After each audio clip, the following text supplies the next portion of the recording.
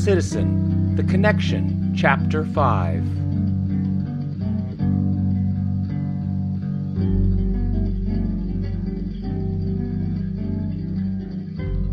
"Come here, boys," Granny said. Tracy and Freddie were done with lunch and watched TV. Once Moody got home from work, they would be on their way to the farm. "Since we're going," Granny said, "we might as well have some fun."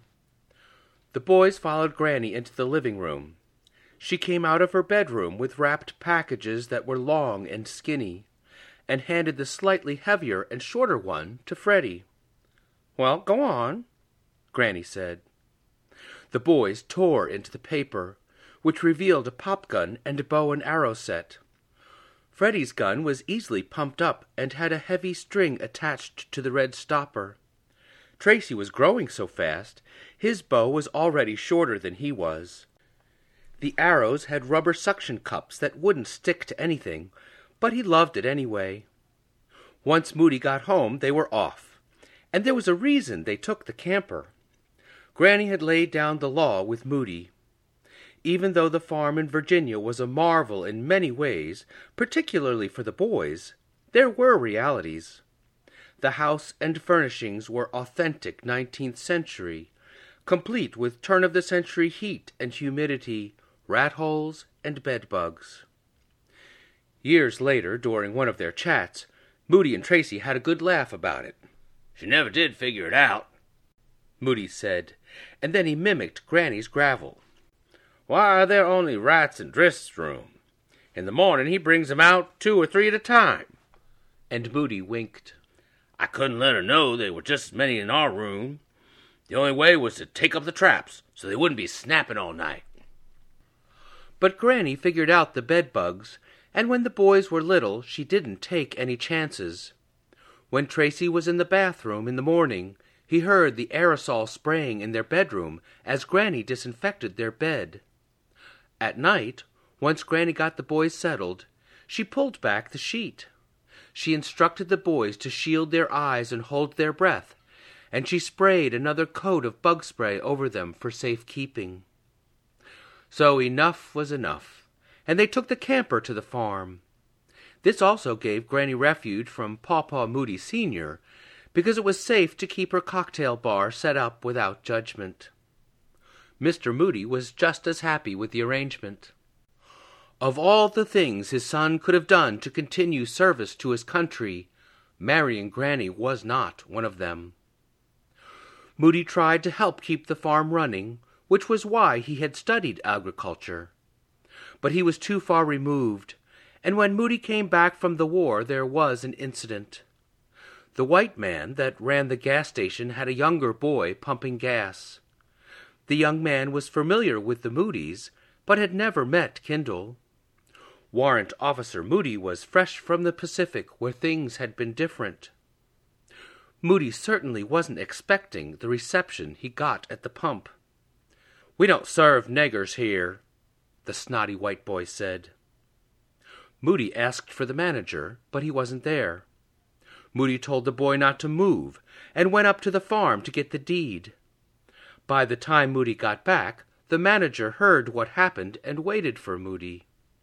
He made his son apologize to Moody, which he did, and the father made excuses that his son didn't know who Moody was.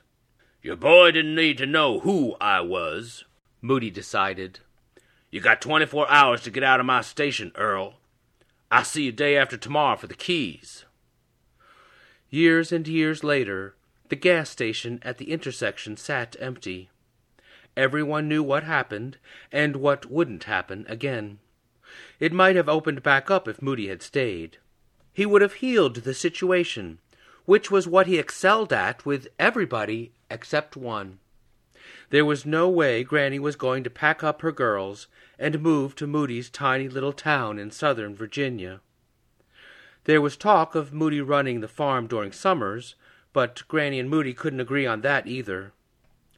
Consequently, the rift between Mr. Moody and Granny ran deep, even during prayer. Now, at the family dinner, Granny Berger, Granny, and Mrs. Moody Sr. had been cooking for days. German chocolate cake, fresh peach, and sweet potato pies lined the sideboard. Collards had boiled on the back burner for 2 days, and mounds of muscadine grapes intertwined at even intervals between the sherry glasses. Mrs. Moody was kept busier by small hands that came from nowhere. They stole the grapes and slipped around the corner, because Tracy and Freddie couldn't stop eating them. Slightly smaller than a ping-pong ball, the boys could only hold 3 at a time. But the grapes' pink dappled sheen screamed deliciousness. Usually the boys got their bounty directly off the vines that grew on the fence around the bullpen. However, that summer the bull was particularly aggressive, and Moody warned them. True enough, as soon as the boys crept close, the bull jousted his horns against the fence. This gave Freddie a rooster flashback and sent him screeching through the yard. Yet evening finally came, and ham from the smokehouse sat next to buttermilk biscuits. Fresh vegetables from the garden and 3 types of gravies, one from each matron, vied for room. Then the large family stood in front of their chairs, ready for prayer. Back home in Rand, when Granny cooked, she cooked, and when she ate, she ate. Moody told Tracy, "Your granny stove has 2 settings, off and high," which Tracy witnessed firsthand. Granny had to have her food piping hot. When whatever she had torched was done, Granny called everyone to dinner as she brought the food to the table. If no one was there by the time her slender butt hit the chair, Granny bowed her head and said her prayer and fast forward. "Father, we thank you for this food which we're about to receive for nourishment unto our bodies, in Jesus' name, amen." Back at the farm, the great Mr. Moody stood at the end of the table in front of the black walnut china cabinet. After a pause, he commenced his prayer in his low, slow voice. The seasoned minister was careful not to forget one blessing, no matter how small. About the time the last curl of steam was about to rise off the mashed potatoes, he was interrupted. "Oh, shit," Granny shouted. "If you really wanted to bless the hands that made this, we'd eat it while it was hot." "You selfish old woman," came immediately from the curled lip of the preacher. "Selfish?" Granny cried. "You're the one grandizing with all your flowery words." "You have no more respect," Mr. Moody stammered. Respect? And Granny was truly hot now. "I'll show you respect." And she started dishing mounds of potatoes onto nearby plates. "We'd all be dead by the time you got done listening to yourself." And she grabbed the green spoon to start slinging. "Did Jesus make the 5,000 wait, as hungry as they were?" And Granny pointed her spoon at the preacher. "You just keep talking to the Lord over there, but as for me and my Jesus, we're gonna eat." After a time, Mr. Moody tacked on an amen and sat down along with the family. Then Mrs. Moody politely began spooning. But the steel-blue glint of the retired schoolteacher's eye was bright, and she turned in her chair to keep her husband from catching her smile. On this visit, Granny had the camper and gin and tonics to get her through. Granny also had an ally.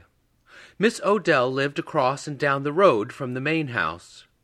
In fact, most of the Moodys lived somewhere on the 400-acre property, even if part-time. Moody's older brother, Garrison, lived on a hill northeast of the main house. He ran the farm when he got back from Nam, and stayed to himself. Moody's younger brother, Driss, had moved to Richmond. He had a plumbing business there, but came home on weekends. Miss Odell was a cousin of Moody's, who lived back in the woods. She had outbuildings scattered around with mismatched stuff spilling out. One had a still hidden under the floor, which was where Moody got his shine. There was a swamp on the way to her place, and it was quiet there, except for Odell and Granny. Their kindred voices rang through the white oaks that surrounded her corner of the property. Once they arrived at the farm, Moody knew Granny would be fixin' to go. He parked the camper by the main house and got Tracy to help him. "Be careful," Moody would say. "Go slow. Your granny's in there." They cranked the heavy steel legs down on either side of the truck.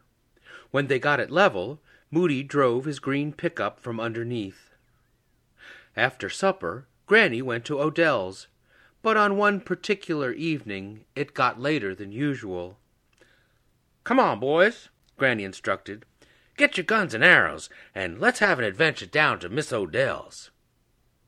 The three hopped in the truck with their weaponry, Freddie with his pop gun, Tracy with his bow and arrow, and Granny with her gin and tonic. About dusk, they pulled down Odell's road, and Granny stopped the truck. "All right," Granny said. "Let's see what you can do." And the boys looked at her. "There might be some big game out there," Granny explained. "Or a possum or something. You got the equipment. Let's see what you can scare up." And Granny really didn't know what was about to happen, and the boys looked at her more.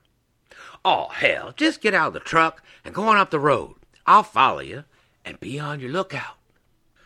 So the boys got out of the truck. They stalked down the road with cocked pop gun and drawn bow, and it was fun. Granny followed about 50 feet behind and let the truck coast while she lit a cigarette. There was just enough light to see, and lightning bugs were in the trees. But the other bugs were quiet, no crickets or cicadas, which was a little weird. The road eased down the hill into the swamp. The boys walked at the ready, scanning the roadside for any sign of movement. About that time, a bull moose noiselessly came from the woods into the road. In reality, the moose was probably a 14-point buck. But from their vantage point, and from all the hours watching the Rocky and Bullwinkle show, to the boys it was a moose. Tracy silently turned heel and ran for the truck, but Freddie couldn't move. The brave little 7-year-old stared at antlers wide as the road.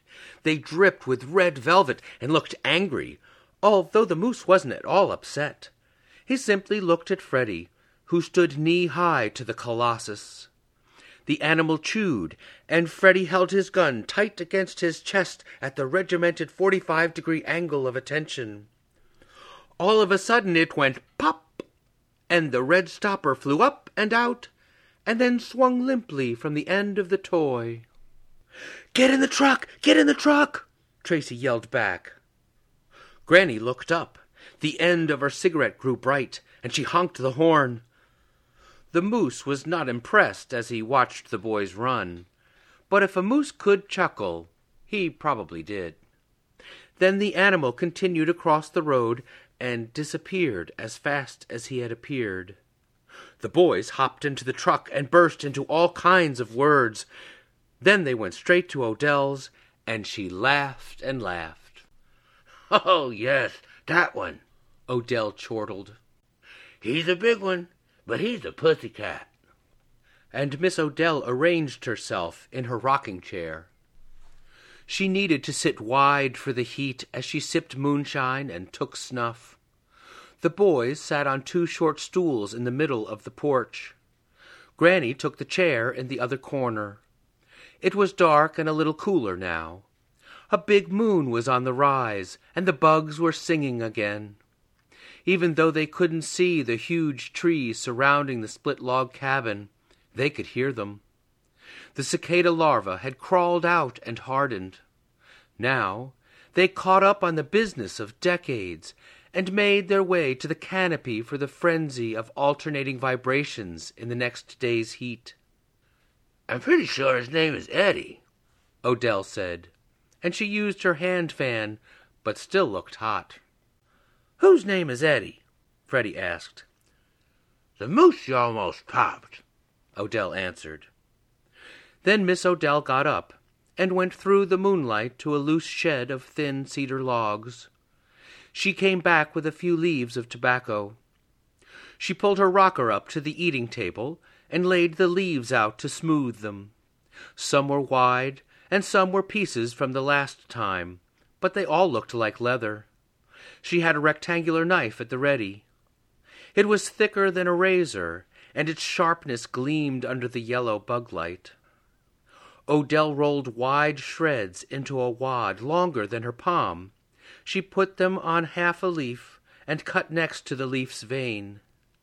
Then she cut the top and bottom in a square the length of a cigar. She skillfully picked up the stuffed leaf, and as easy as anything, Miss Odell pulled up her skirt to roll the stogie up and down her inner thigh. With the pressure, heat, and moisture, the action sealed the cigar. Then she cut off the tapered tip and held it up for Granny to see. "You want one?" Miss Odell asked.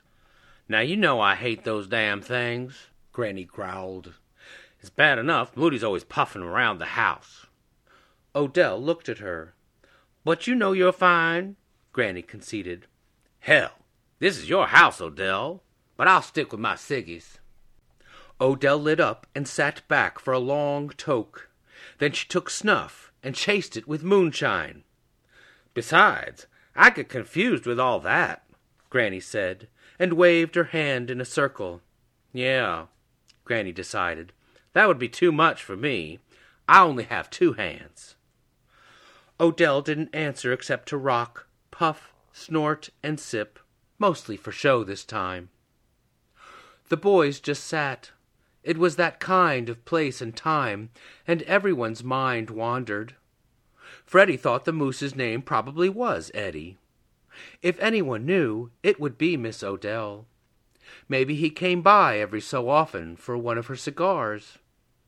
But would he smoke it, Freddie thought, or eat it? Tracy was also lost in thought, although his were older. He missed his mom, but didn't want to go back to D.C. Then, Tracy noticed how soothing the sound of the cicadas was. He was himself here at the farm, especially with Moody. And Granny and Moody, Tracy thought, even with their bickering, they took care of him and Freddie, and they were safe here. "Did I ever tell you about Moody's rabbit hunting?" Granny asked. The boys giggled, and Odell shook her head no, even though she had heard something of it. She sat back for the tale and blew cigar smoke into the porch roof. "We were out here years ago," Granny began. "It was shortly after the girls were off and married, so we were by ourselves. Moody was always exhausted as soon as we got here, but there was a rabbit in the garden." And Granny sipped her tonic to oil her voice. "I think I know where this is going," Odell said. "And Moody was determined," Granny continued. "But I was pretty sure it was just an excuse to get away from his busybody family. A day went by and no rabbit. He'd go out past the hen house and set himself up by a big locust tree, sitting and leaning against the trunk. The second day he came back empty. I asked him how his nap was. Well, he got all puffed up, talking about how he almost got 'em. And there was a shot every so often, but I thought I knew why." "Yep," Odell agreed. "On the third day," Granny said, "I waited an hour before I went out there. Sure enough, you could hear that snore from the kitchen. So I snuck out. Damn if that rabbit wasn't getting his fill chawing on greens and just looking at me." And Granny made her teeth nibble like a rabbit for the boys. "So I decided I'd fix him. I got myself on the opposite side of that locust tree and went down on hands and knees to ear level. Then I snuck up behind him and I yelled, 'Moody!' He woke up and the gun went off pretty much at the same time, just shooting everywhere." And Granny laughed, because telling of her exploits with Moody was one of the few things that made her truly happy. The boys laughed themselves off their stools and rolled around on the porch floor. "He had to change the tractor tire the next day," Granny finished, "in a totally unrelated incident, but I think we all know what happened." "Jackie, you are just not right," Odell stated, and puffed her cigar. The boys recovered. They got back on their stools to look out into the night. and Freddie was ever so proud. Now he knew he had more in common with his pawpaw, and didn't feel so bad about being such a bad shot.